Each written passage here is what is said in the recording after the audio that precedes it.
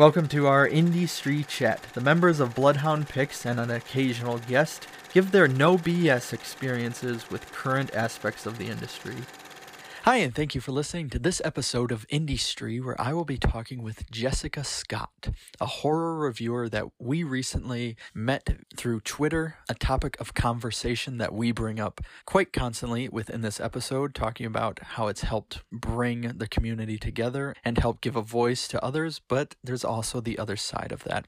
It was a real pleasure talking with Jessica for this kind of first time, and we hope to have her back because she was great, and we go from things of gender all the way to what the future may bring, and it was exciting. So listen up and hope you enjoy. Thank you, Jessica, for joining us today. Oh, thank you so much for having me. I'm really excited and a little nervous since it's my first ever podcast. So I guess we could start off easy with, if you just kind of wanted to give our listeners a little bit of your history and kind of how you became a horror fan and just, your biography in general. Gotcha. Honestly, I don't remember how I became a horror fan because I don't remember ever not being a horror fan. Yeah. Like, I grew up on horror TV, like Are You Afraid of the Dark I was obsessed with. And reading every horror book I could get my hands on, like Scary Stories to Tell in the Dark and John Bellairs, which introduced me to Edward Gorey and a lot of horror art. And I think the library, when I grew up, put a hold on a book that I just kept checking out over and over again about all the different types of ghosts and how to recognize them. And they're like, Jessica, you need to calm down and let somebody else read this book. So I have been obsessed with horror my whole life. I like I said, I really don't remember not being a horror fan. I've just always been obsessed with scary things and Halloween, and I kind of graduated from like Garfield's Halloween Adventure and kind of the kid fair to the first like quote-unquote big kid horror movie I remember seeing was Poltergeist. I hid behind the couch while my parents were watching it. They didn't know I was there, and it scared the hell out of me. So, but I was hooked from there. So I guess that's my horror origin story, really, was, hiding out and watching Poltergeist in secret. So what kind of inspired you to get into starting to write about horror? And I will get into it a little bit later, but initially, I know you were kind of saying you shifted more towards books, where it was but you also do movies as well. But yeah. Well, honestly, I wanted to write when I was in high school and college, but I kind of shifted my focus and didn't end up doing anything remotely related to writing for a career. But I missed it a lot, and at the time when I started the blog, I think it was in 2017, I was married at the time and was always talking to my then husband, who was not a horror fan at all, about all these horror movies. And one day he said to me, "I'm sorry, but I just do not care. Why don't you start a blog so you can get all this stuff out? Because I can tell you need an outlet for it. So why don't you write about it?" And I thought, you know what, I will do that. So yeah, I started writing about movies. I didn't really know what I was doing. I look back and look at some of the older posts and just cringe, but I don't have the heart to delete them, honestly. But yes, I started writing about movies, and then about maybe a year later, I still really loved kids' books, especially scary kids' books. So I started a second blog where all I talk about is scary kids' books. And then I realized that I thought I was better at talking about books than I was at talking about movies. I wasn't very secure in my ability to talk about movies or my knowledge of like the mechanics of actually making a film. So I thought, well, I'll start doing stuff on my adult blog about books as well.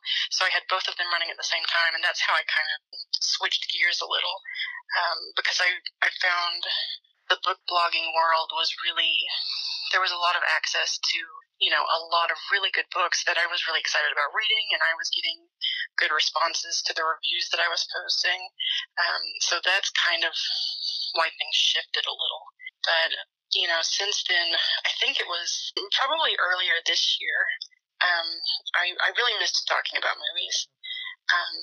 And I started writing, some movie reviews on my blog, and then started looking primarily on Twitter for opportunities to write for other people and, get my work read and get my work edited so I could improve at it, So I reached out to Nightmarish Conjurings. Shane and McGrew over there put out a call for writers. I had been kind of looking for people who were willing to take on, less experienced people who didn't really have any connections or a whole lot of experience in the industry. And she's been really supportive and really helpful. So I started working for them, and I've been sending out pitches since then. So it's really exciting. It's really scary, but it's also it's something I've wanted to do for so long that I'm finally trying to start to do. So I'm really excited about it. But I still do the book reviews as well. So this podcast kind of got started in the same way because the three of us were looking to do reviews as a group, and so we ended up doing the same thing, but through Ginger Nuts of Horror. Yeah. Where we kind of have the same, I guess, startup of, there's so many of these horror publications that are these big ones, but there is kind of that intimidation factor. It feels like, even though there most of these other sites or blogs or whatever, they're producing the same type of quality. But going back a little bit and talking about books, of that there is this weird element to it where for most of the population or people that are just kind of getting into the horror genre, there's this mentality that with like horror books, it's, Stephen King, Dean Koontz, whatever the main ones. Yeah, like them, Clive Barker, like those are the three, yeah. Are making a living, or at least, churning out a lot of books that most people don't really see. But so how do you find them, or is it one of those things where now they're searching out you specifically? And well, it's kind of a combination of some people email me looking for a review, especially with the kids blog, because kids horror books is really a niche in the blogging world. So if somebody's got like a spooky kid story, a lot of times they'll come to me. Not everybody, obviously, because I'm not like some huge blogger, but sometimes people reach out to me saying, I'd really like to get a review for this book. Sometimes I look through Twitter because I follow a lot of authors and a lot of publishers. If anybody puts out a call like, hey, let me know if you want an advanced reader copy of this book, or if you want a copy of this already published book for review, let me know. And also, there are a few websites where you can get on if you want to get into book blogging, where you can set up a profile. One of them is called NetGalley, and the other one's called Edelweiss.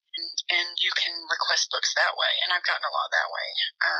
And sometimes it's the major authors, the ones everybody's heard of, and a lot of times it's smaller ones from smaller presses, which is really exciting to me. Because, I'll probably get my horror card revoked. I have not read a lot of Stephen King, and I've never read anything by Dean Koontz, but I read a lot of indie authors, and they're some of the most interesting and most exciting authors to me. Not that Dean Koontz and Stephen King aren't, but I like finding the people that not everybody knows about, or that are just starting out. And I like being able to say, hey, I know you guys love, Carrie and Pet Sematary, but check out this book also, because it might be up your alley, Yeah. No, I guess I'll get mine revoked as well, because I think I've only read a couple Stephen King. Yeah. So I'm kind of in the same boat, and I know that is one of those strange, because over, in the States, he's, he is an amazing writer. I'm not saying it. Oh, yeah, Oh, of course. But I was listening to others talk from the UK or places like that, and they said that while they acknowledge that he's an amazing writer, because he talks so much about small town America and small town Maine, there's kind of that disconnect. Oh, that makes sense. I can see that. Yeah. And so I guess kind of going into the trying to think which way to take this now, because there is a topic. I'll wait on that one because that's okay. So going into kind of being an independent blogger and writer for kind of the modern era of horror, what has that been like really? Because I know, and we're going to get into it in a second, but there is kind of a shift starting that because of several factors, especially pushed forward with COVID, but at least when you were first starting out, like with social media and with all of these. Yeah, it's like Twitter is a real lifeline for me. Like I see other people talking about upcoming books or movies, or things they're excited about, or I see creators promoting their work. So it's a good way to find. I don't want to say smaller, but a smaller press or a less well-known author than like the big giants of the industry. Like I said, social media is obviously anybody who's on Twitter or anything else for any amount of time knows it's a double-edged sword. Like you can meet a lot of friends and you can get a lot of good information, but if you doom scroll your whole day away or something, you're not going to get a lot done, and you might, especially with somebody who doesn't have a huge audience, sometimes it can feel like you're just shouting into the void. Yeah. Like you want people to read or listen to or watch your content, and you want feedback, especially if it's good feedback. You don't necessarily want, bad comments, but sometimes it can feel like you're just out there doing your own thing and nobody really cares.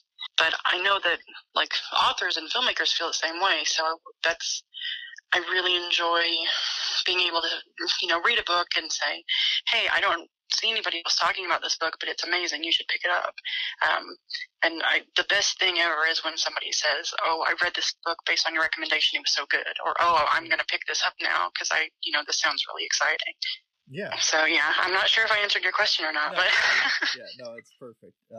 I think that kind of goes into a little bit because of this, like especially with social media. This is, I guess, kind of where we're getting into the heavier portion of the interview, of this idea.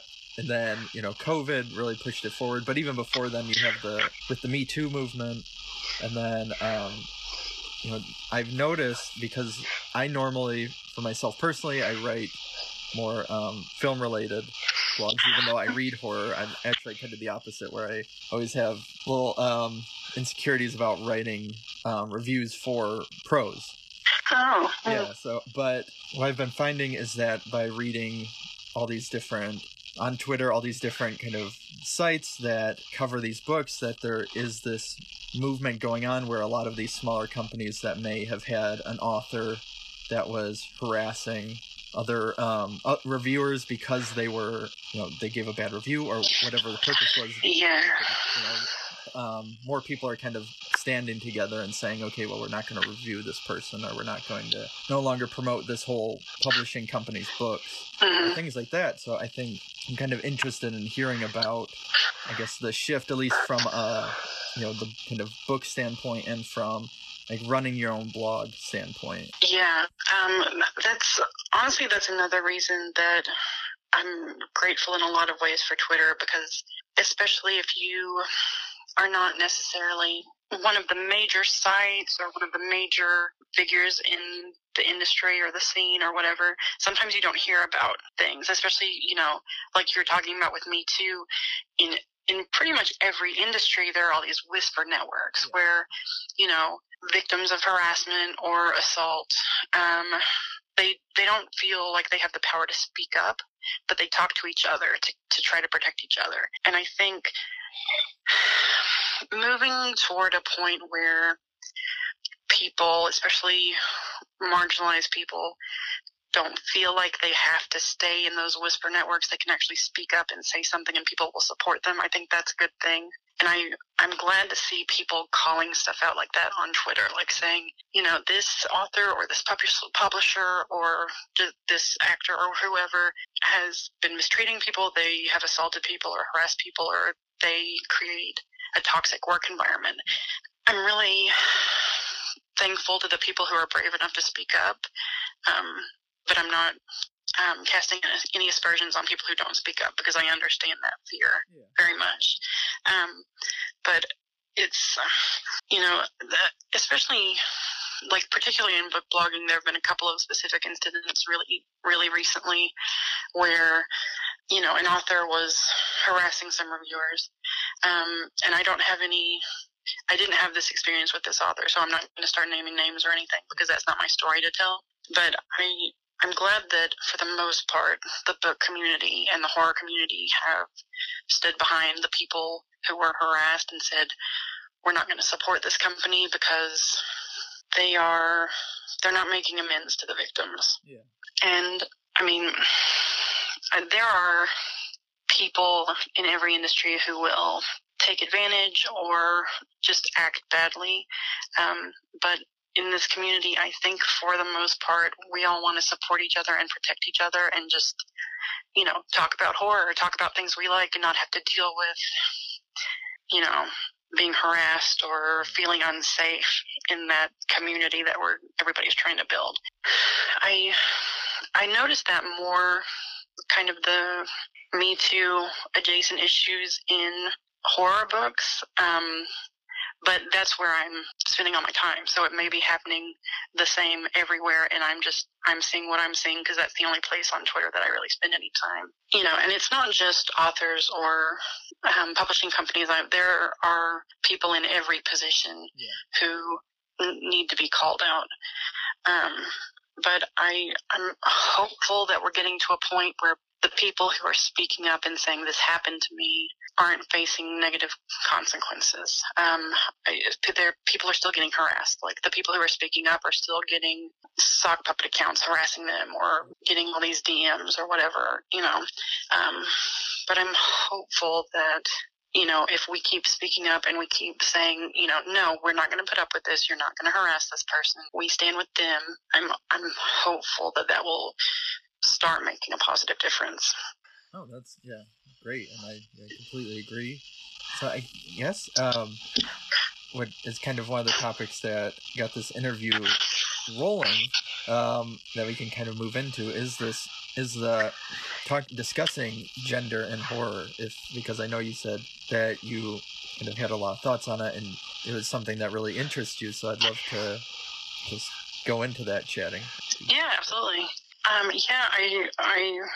I put out the call kind of like I hear all these great podcasts. I really like to appear on one. And when I'm watching movies or reading books, the things that always pop out to me, or usually do, are, gender relations or how horror explores gender and sexuality. So it's something I like talking about just because that's one of my biggest interests, and one of the things that always jumps out at me, kind of talking about how the industry is changing. I was looking some stuff up because I wanted to have a timeline in my head before we had this conversation, because it feels like so many things today, both in horror literature and in horror film and TV, the things I'm most excited about are projects from women. Like in film, like Nia DaCosta directing Candyman. I'm so excited about that. Who knows when that'll come out or when we'll ever be in a theater again. But hopefully, everybody will get to see that soon. And like Misha Green, the showrunner on Lovecraft Country, I don't know if you've seen that yet, but that first episode was amazing. And it's so good. Currently in a very rural area until the end of the month, and then I get to go back and watch it. Yeah. Well, I hope you'll love it. I really loved the first episode. And I've heard from pretty much everybody who's reviewed it that episode 5 is just the best thing they've ever seen. So I can't wait for 4 or 5 weeks from now when that airs. But yeah, and I was looking up, trying to make sure my mind wouldn't go blank when we were talking. So I looked up some of my female directors that I like, and I remembered about 2 years ago when Jason Blum had that infamous quote about, there aren't a whole lot of female directors out there, and and very few of those want to do horror, and then everybody jumped on him immediately, and he apologized for it. But I feel like there's been, I don't know if it was in, partly due to that, that conversation turning, but it feels like there's been a bigger focus on women leading horror, like focusing on women directors and, you know, like, I think women have always been at the forefront of the genre, at least as actors, because nobody talks about Scream Kings. They just talk about Scream Queens, you know. But there's not much of an acknowledgement that women are such leaders in horror. But it feels like that is changing to me. I'm not usually a rosy person, but I may have my rose-colored glasses on for that. But it feels like it's changing. It feels like the conversation's changing, with women getting more opportunities and being boosted more, especially women of color. Like I mentioned, Nia DaCosta and Misha Green. So it's interesting the way you're talking about it, because was it when, you know, there's that whole history too of that for the longest time it was viewed as horror is this in the same style as that how they viewed comic books, where it's like only for young men type of thing. Well, that's the audience. And you know, then you see, what was it, the slashes of the 70s and the film like Maniac, and you know, you had all these people coming out saying how awful it was, and you know, because of that they ended up shifting where slashers became more supernatural and less realistic. But they're finding, when actually looking at it, I think this was on History of Horror, it's been talked about a bunch, but that there were more women in the audience for films like that than there were men. Yeah, absolutely. And yeah, I always think it is one of those kind of interesting conversations that same with, you know, people of color. It's, you know, where, you know, all of these things are always seen as like, oh, it's just young white men are the only audience member, and that's who they market to for decades. But you actually see, no, they're actually, in a lot of cases, they're in the minority themselves. Yeah, absolutely. Yeah, and I'm a huge comic book fan too, so I've experienced that in horror and in comics. But, you know, I know so many people who aren't straight white men who are fans of comics and fans of horror. And like the vast majority of my friends or horror fans are women. I can't speak for anybody but myself. I think part of I wrote about this recently in a piece on my blog about the movie Haunt.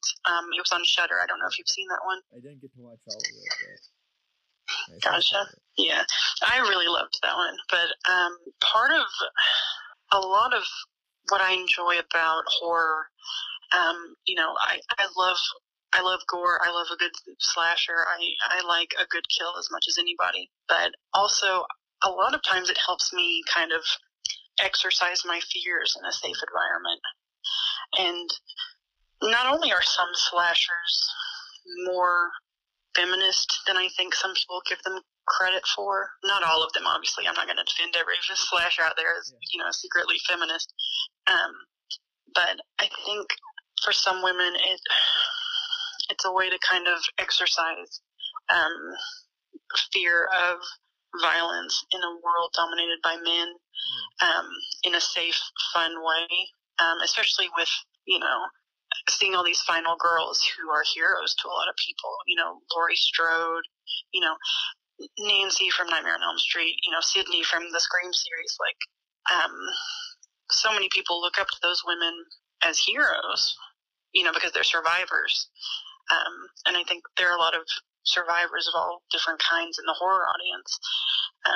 Like I said, I can't speak for anybody else. I'm not going to ascribe any, you know, psychological significance to every single horror fan out there, but I think that plays into it a lot, though. Well, I think it's kind of this interesting topic, and I'm glad that a lot of this, you know, especially, you know, we've touched on social media a lot, and I think that's kind of really helped kind of bring a lot of this to the light. Yeah, because so many people are talking about it together and saying, oh, I had the exact same experience. I didn't realize someone felt the same way. Exactly. And so, because we talked on it, you mentioned it briefly, and so it's been on my mind, and we've been hinting at it little bits here and there. So it's changing subjects a little bit, but not fully. But talking about the future of horror and the industry, and especially, you know, the elephant in the room, obviously, is with everything that's happened in 2020. COVID, you have George Floyd, you have, you know, the election, you have just a slew of things that, you know, when you talk to people a lot of times, especially for me doing this with people in the film industry portion of it, they really look at it as there's either the response of that, theaters will reopen, but they'll basically be for big event or movies or tentpole movies, and then everything else will go to online, and that's been something that has been slowly transitioning to anyways. It just pushed it forward quickly, or things like that. And I'd love to hear kind of what your thoughts are on moving forward, and if we've kind of passed a point of no return, I guess, for the industry portion of it, and then how the genre you think will move forward as a storytelling. Yeah, honestly, I'm really interested to see that myself. Like when COVID first started, everybody, especially I heard this in book circles, everybody was like, "Well, here come the pandemic stories." Yeah. Everybody was thinking. Because obviously horror reflects, our modern fears, and pandemic stories have always been pretty popular, but right now they're obviously very relevant. I like the idea that we'll move even further into VOD being, first run for a lot of movies, just because it's so much easier for people, whether it's financially or if you're disabled and you can't get to the theater very easily, I think it opens up a lot of access for people. I can't speak to the financial aspect, I think that's why, New Mutants, which has been delayed for 4 years, they keep saying they're going to open at the end of this month, and I don't know why they won't just go VOD, because I think a lot of people would pay a lot of money to see it right now, but so I think there are some studios still holding on to that tentpole idea. They think the industry is going to stay with the MCU model, where you have midnight showings where you sell out the theater. But I don't know that's not feasible right now, because it's not safe to congregate in huge groups. Not obviously, because some people don't like the theater, but a lot of people miss that communal theater experience. I know I've always enjoyed seeing horror movies with a big group of people. But I would love to see more access and more VOD for everything, not just for new releases. I would love to see back catalogs opened up, just to kind of break down the walls of access for people who don't live in a major city and they can't get to a festival or a limited run engagement for some indie movie. But as far as storytelling, the immediate effects, I'm not sure how it's going to work. Obviously Host, I thought was brilliant. But not everybody is going to be able to make a Zoom movie and make it fresh and interesting, and not everybody can pull that off. And I've heard about some movies. I think a Zack Snyder, excuse me, I can't talk right now. A Zack Snyder movie where he's recast an actor and will just be doing reshoots with green screen and CGI. I kind of selfishly hope we don't go to the point where actors are filming in separate locations and they're CGIing 20 people into a room together. Just frankly, there's something very creepy to me about that. But if that works, then that's the way we're going to have to do it to keep everybody safe, making movies and stuff. But I do expect to see a lot of, maybe not direct, pandemic stories, but that kind of fear of other people seeping in specific 2020 ways. Kind of maybe a return to the paranoia of the late 70s. I actually read, I can't remember if I read about it or heard it on another podcast where they were talking about that, saying that they were thinking that it would, instead of being a zombie type movies, it'd go towards more Invasion of the Body Snatchers. Exactly. Yeah, that's the movie I had in my mind, that sense of you can't trust anybody, you can't be around anybody, which, that's one of my favorite movies ever, and that's a vibe that really resonates with me, especially this year when, everything is in utter chaos and you feel like you can't leave your house. It's not safe to go anywhere. I mean, that's a theme that I think people will be able to explore really well. And you asked about like George Floyd and Black Lives Matter, finally gaining a little bit of traction and getting a little more attention. I'm hopeful that I was talking earlier about how I feel like especially Black women creators are getting more opportunities maybe, or more notice. Like with Lovecraft Country, that's a brilliant story about racism, especially in Jim Crow America. And exploring stories like that where the scariest thing isn't the supernatural monsters, it's, the horrible things that Black people and other marginalized people have had to go through. I'm excited to see stories like that and to see them get a lot of notice and get a lot of attention. So I think, and I'd be interested to see a kind of combination of those things where a Black filmmaker tells a story about the paranoia we were discussing, like kind of Invasion of the Body Snatchers, because the whole idea of you can't trust your own body, you don't know who's who, you don't know who you can trust, that's obviously something that a lot of people can relate to, but especially not knowing who you can trust as a Black American, not knowing, what white person is safe to be around.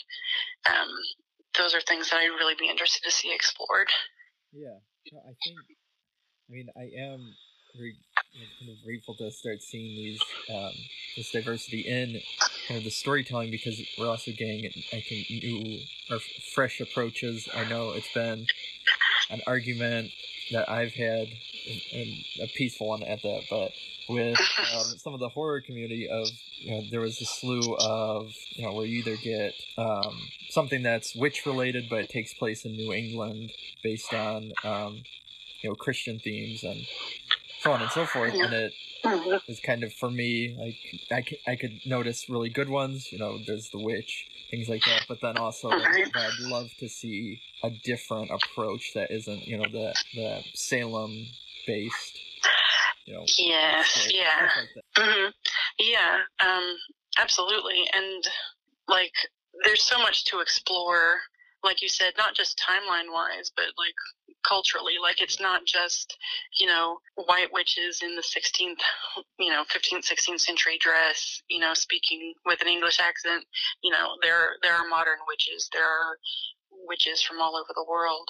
And you can tell so many interesting stories, especially where the witches are not the villains. Obviously a lot of stories like The Witch, I've heard that Eggers takes issue, I may be incorrect on this, but that he takes issue with people seeing it as a story of empowerment against, evil Christianity. But for the most part, I think a lot of movies do portray witches as villains, and I'd love to see them, maybe as the heroes or something more nuanced than just villain or hero, I have an interesting topic to discuss, is this idea of, especially in horror lately, there's this feeling, and I've talked about it a lot, but where a hero needs to be, where it seems like there is this shift of, certain filmmakers or storytellers or whoever they are, maybe it's coming from the fans themselves, probably more so, of wanting it to be this black and white, where you have the hero is good and whatever, and then the villain is villain and bad, and and whatever, where you can have, a quote unquote likable character that is also a villain. Likable means is more it means compelling than somebody you agree with, I guess.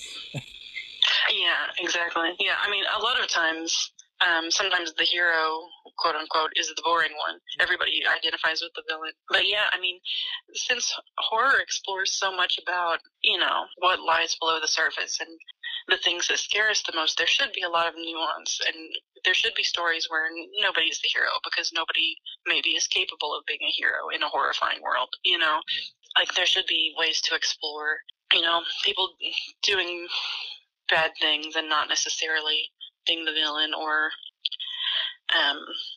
like I said, I really like movies where there is no hero, where there are just different shades of darkness, and it's just examining the possibility in human nature to do what you need to survive sometimes. That's a big aspect in horror as well. So going back a little bit, I guess, to some of these topics of race and talking about Lovecraft Country and all that, I know that's been a big thing that I've been reading about, especially with reviews on this show, or the joke that's been made is, well, now you're going to get, how do they phrase it, out of the woodworks, you're going to get all the people trying to defend Lovecraft racism and say that, oh, he was just, everybody was racist at that time, or stuff like that. So I'd love to hear you, if you want to talk about Yeah. Well, first of all, for anybody listening, I'm white, so take everything I say with a grain of salt. Like, if you want to hear about what people have to say about Lovecraft Country, or Lovecraft in general, I would recommend you go listen to a black critic. So I want to have that caveat out there right now. But even, obviously I take issue with, oh, well, that's just how people were at the time. No, racism is racism, no matter what year it was. But even for the time, people recognized how racist Lovecraft was. Yeah. It's pretty monstrous, to be honest with you. I've seen a lot of people trying to reclaim, or that might not be the right word, but kind of rename Lovecraftian horror as cosmic horror. Yeah. Because he wasn't the only person to write in that vein, the fear of the cosmic unknown. Yeah. And he wasn't the first person. He may be the most famous. But it's not something that he owns by virtue of, he wrote, Mountains of Madness, so this is Lovecraftian horror. No.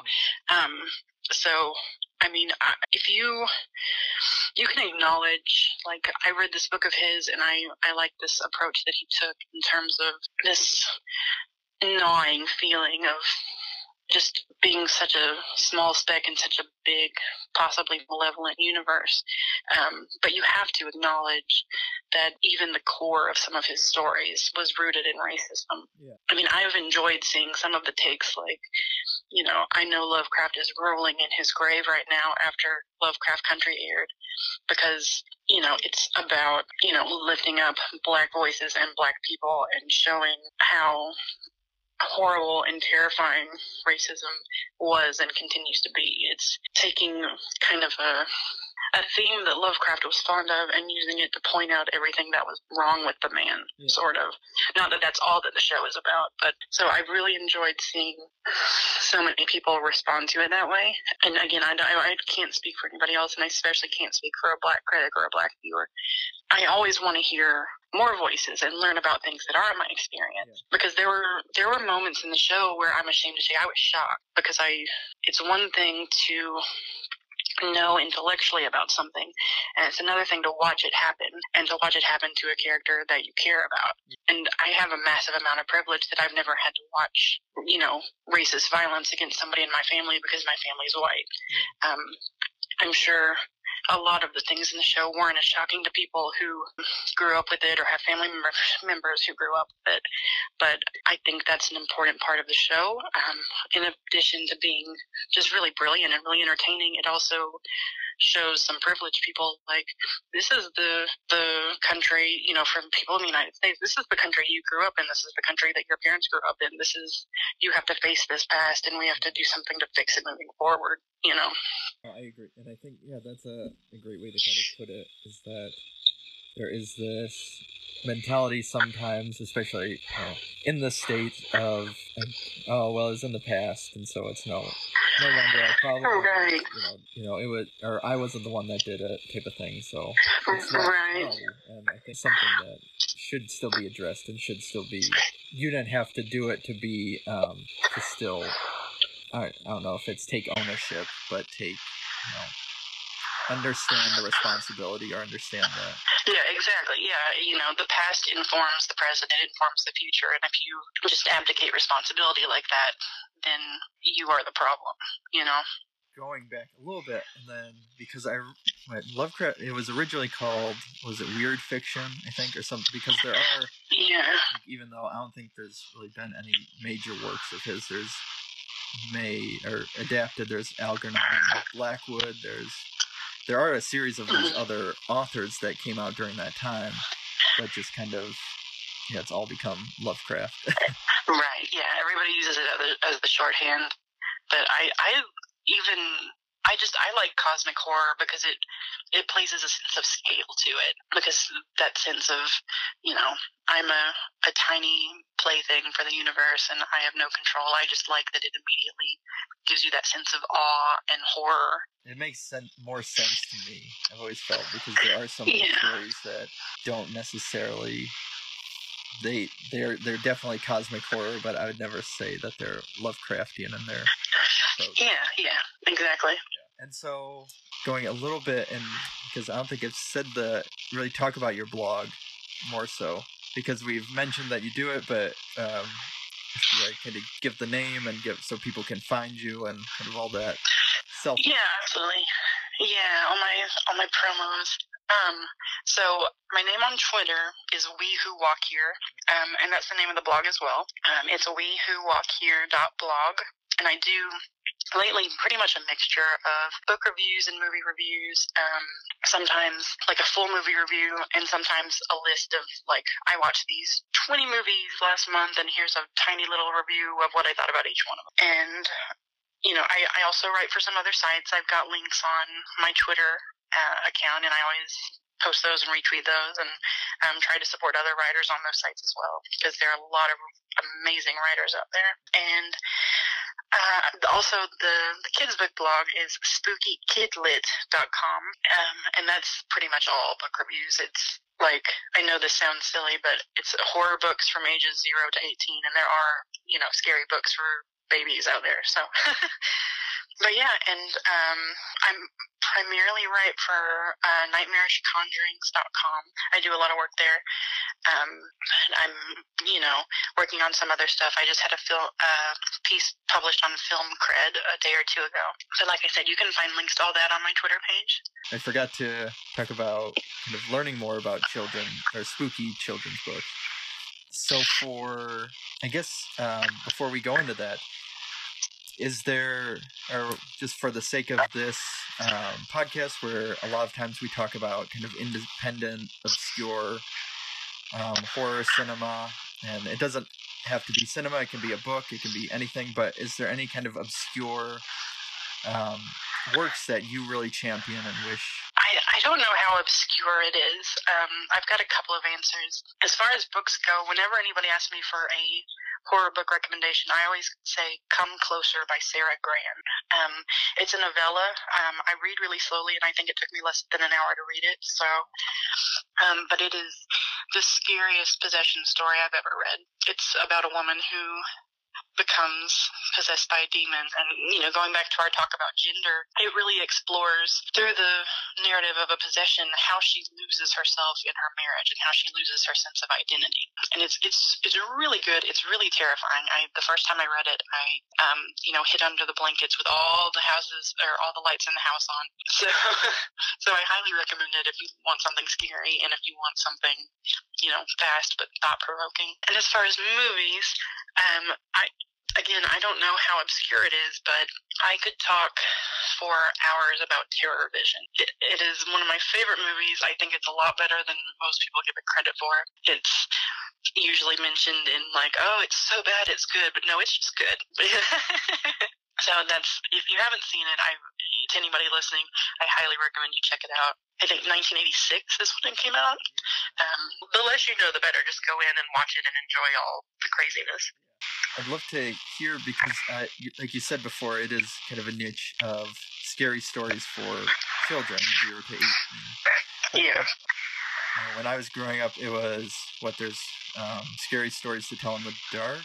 Wasn't it? Yeah. That was it. Then your Goosebumps. Right. And I grew up, I'm from Michigan, so we had the Michigan Chillers, or something, which were basically like a Goosebump knockoff. But I'd love to hear more about that portion of the book world. Oh, yeah, absolutely. So, like I said, I cover everything for ages 0 to 18. So, like, from like board books or picture books all the way up to young adult. There are a lot of really, people aren't writing bloody slasher stories for babies, but there are, in the older age ranges, there are some really scary books and some really quality books out there right now, and have been for some time. Like I said, when I was growing up, it was, scary stories to tell in the dark. I read a lot of John Bellairs, but there are a lot of really great ghost stories, especially in middle grade, which is like ages 8 to 12. And to an adult, I'm sure you're thinking, oh, that sounds like torture. That sounds really dumb. But there are some amazing books out there. And there are, especially in YA and young adult, there are some, really scary, really funny, really smart books. There's a book coming out, I want to say next week, called Clown in a Cornfield, which is a YA book. It's a total, love letter to slashers, but it's also got a really smart political bent to it. If you want to get into maybe younger horror, I think that's a good gateway because it satisfies the urge for blood and gore, but it's also, for a younger audience. But yeah, I'm trying to think of some others to recommend, but there's so much out there that even I haven't been able to keep up with because, children's book authors and young adult authors, they cover a lot of the things that horror covers, universal fears, universal experiences, fear of growing up, fear of loss. There's a lot of dealing with grief and things like that. And some of them are really political, like a lot of horror is really political. I think kids' books get kind of a bad rap a lot of times. People look down on them a little bit, or they look down on adults who read kids' books. But there's so much quality horror out there in the kids' books world. You have people talking about horror and that horror is only effective if it's rated R and stuff like that. It's kind of an argument that I think is then you haven't seen the right stuff or you haven't read the right. Exactly, yeah. Because you can have a movie with no nudity, no gore, no blood, and it's the scariest thing ever. Like The Haunting, the original Haunting, is probably my favorite horror movie, and it's all suggestion. It's all sound design, and it's terrifying. You can do a lot with a very little, and without going for NC-17 to shock people. Not that there's anything wrong with that. I like a good NC-17 movie, but you know what I mean. This has been a great chat, and I think I've learned a lot about kind of the book world and just horror in general, and I'll definitely check out Lovecraft Country, and then when I'm able to finally. But yeah. It's been a real pleasure chatting with you, Jessica. Likewise, thank you so much. I really appreciate it. And if you ever want to come back on and do a whole episode on Terror Vision or anything else, feel free to. Awesome. I would love that, honestly. Thank you. Thank you. Bloodhound Pigs podcast is part of the Morbidly Beautiful podcast network. Produced by Josh Lee, Craig Drum, and Kyle Hintz. Music by Raymond Seed. Editing by Kyle Hintz.